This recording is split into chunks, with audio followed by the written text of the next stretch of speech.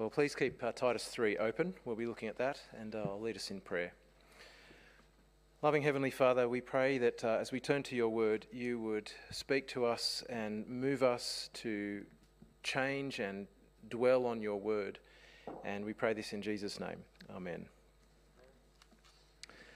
Well, most of the time, most of us live our lives kind of on the surface, on the level of what we can see and hear and taste and touch and feel. When we're hungry, we eat. When we're bored, we entertain ourselves. When we're tired, we rest. When we have to, we work. When we're threatened, we hide or we lash out. When we're lonely, we seek company. We're kind of aware of our needs and what we want, and we just get those things for ourselves if we can, and that's what life is about. Much like the other animals, just kind of doing what we can in order to survive in this world. So we mostly live in a reality that is seen. That is, we kind of feel our immediate wants and needs, and that's the world we live in. And we're often ignorant of the great unseen reality that surrounds us, of our existence, that there is a spiritual realm, and that there is a God, and that there's a greater story that we're all part of. And God's grace has appeared in this world, and his kindness and his love.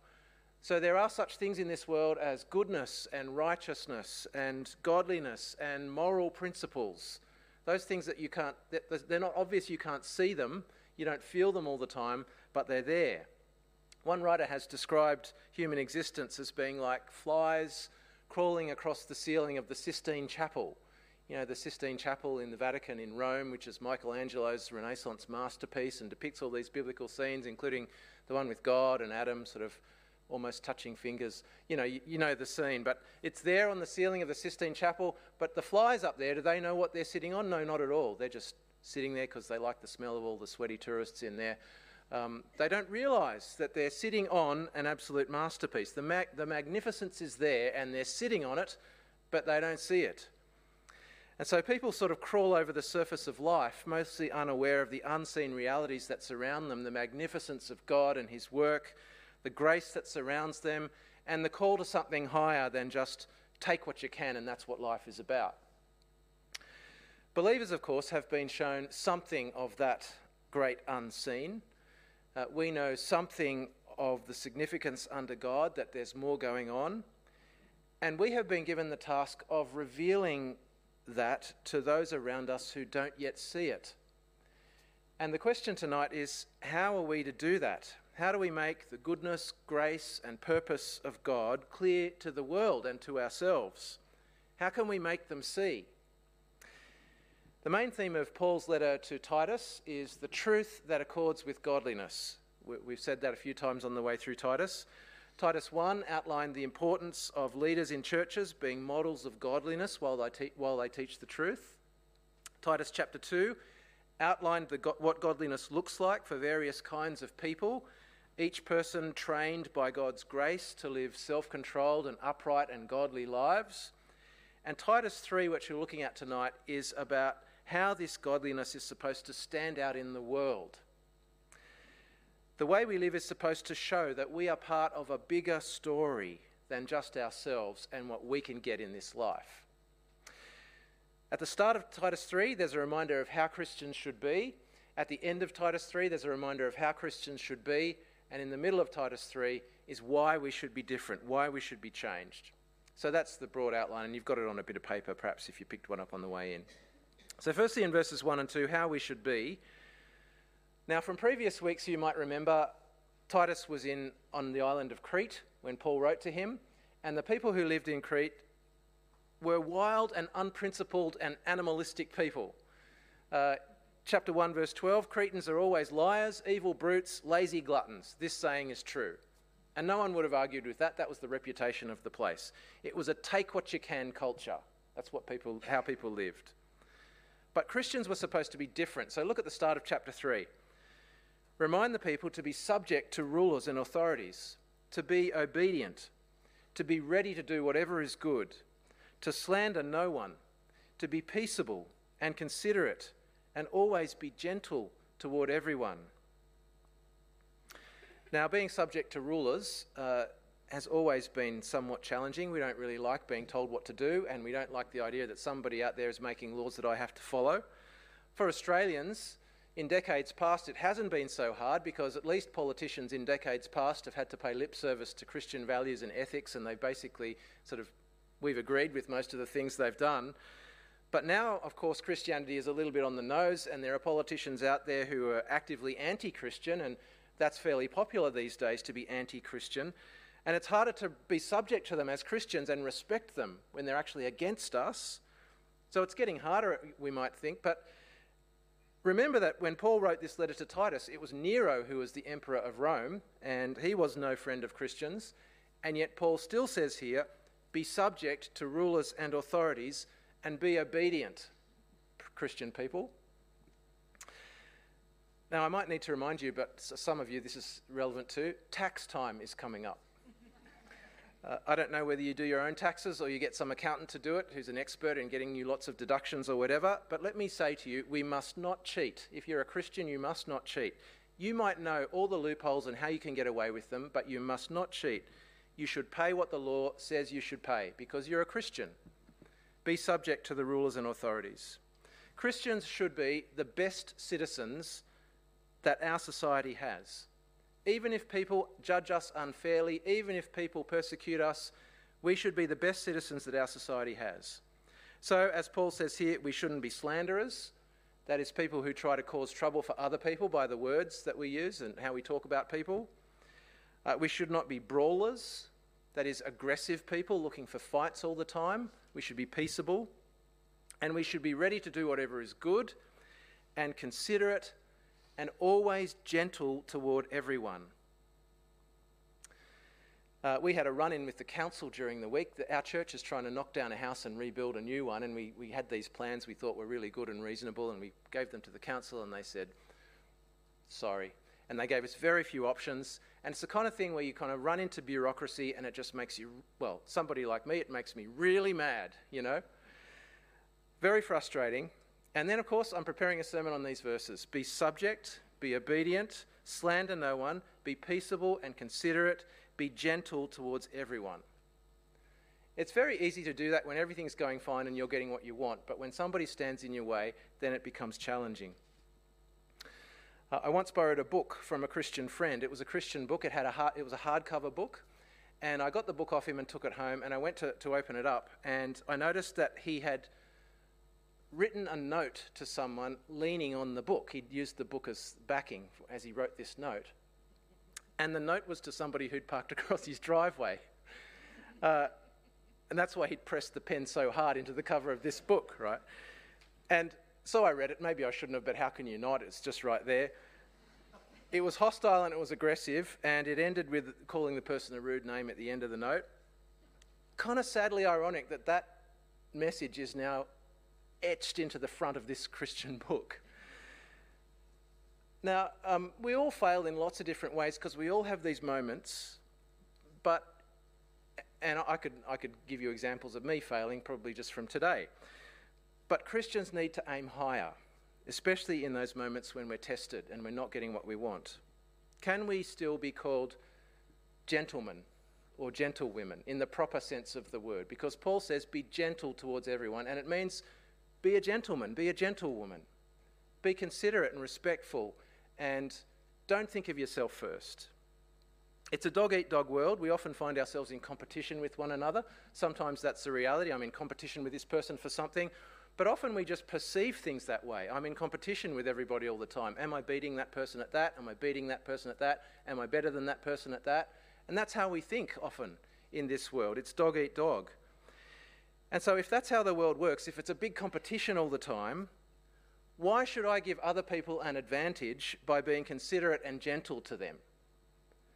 Well, it's because something has happened to us that has shown us that there is more to our existence than just get what you can. There is the great unseen.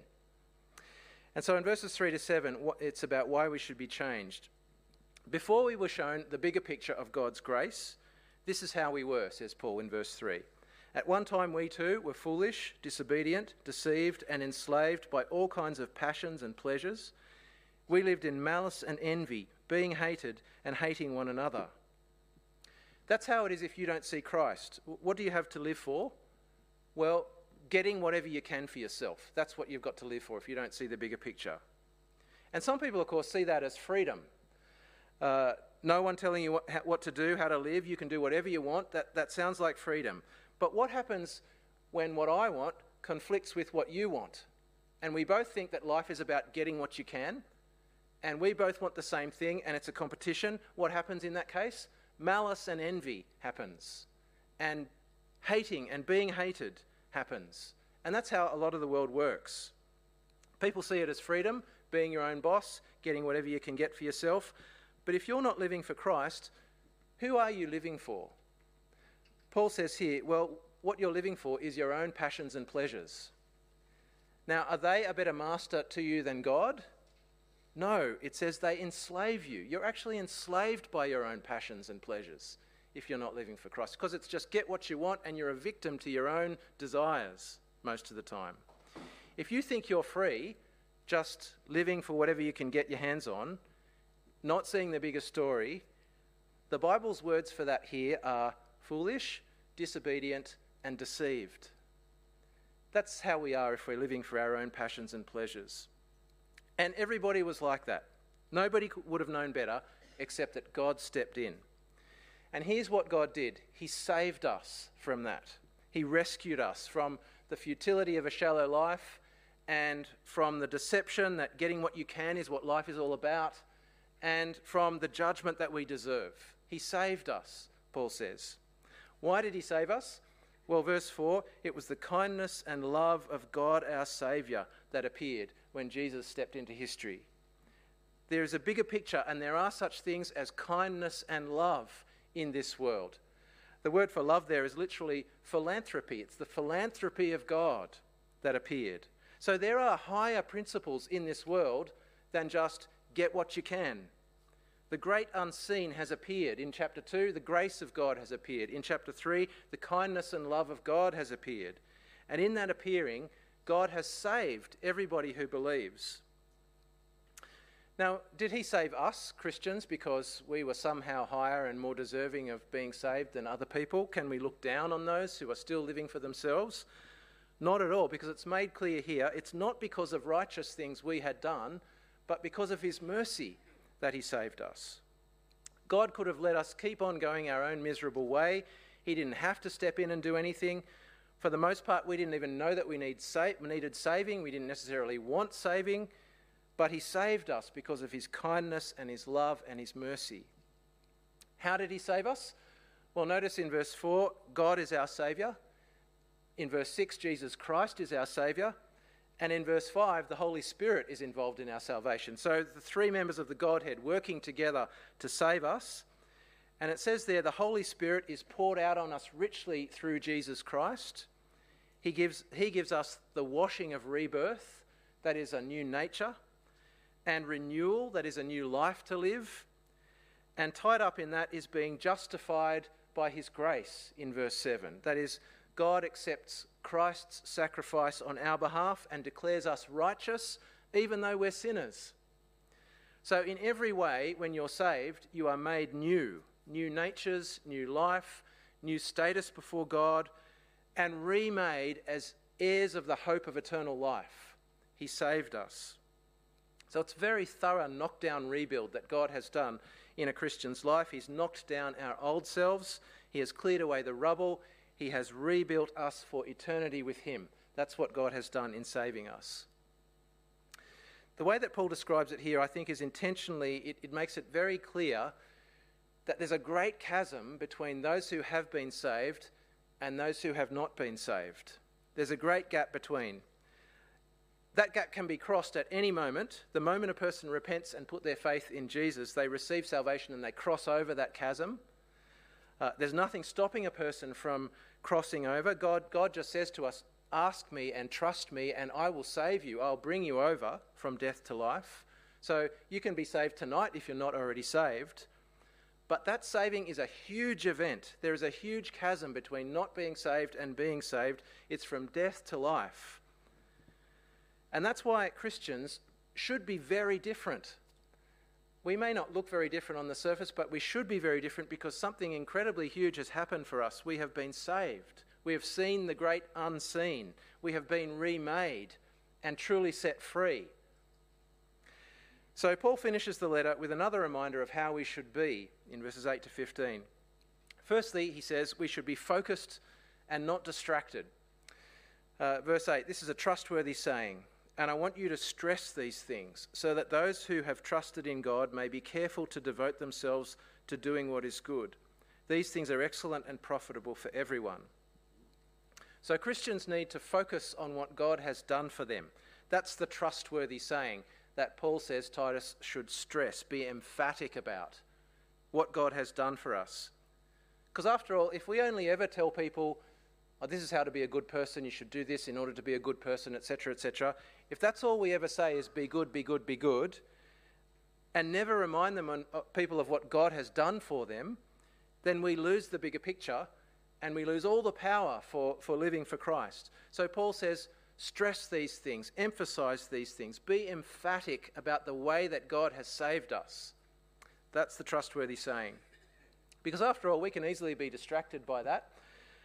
Even by things that seem biblical.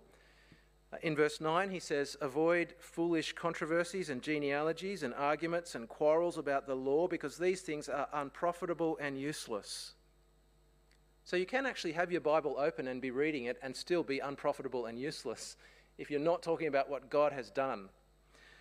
Sometimes people make a big deal about their own little theological hobby horse, and in their small group or whatever they kind of ride that hobby horse and try to force it on other people. But if the message can't save people, then it can't change people either. It's unprofitable and useless. Focus on the gospel. Don't be distracted. Secondly, we should be united and not divided.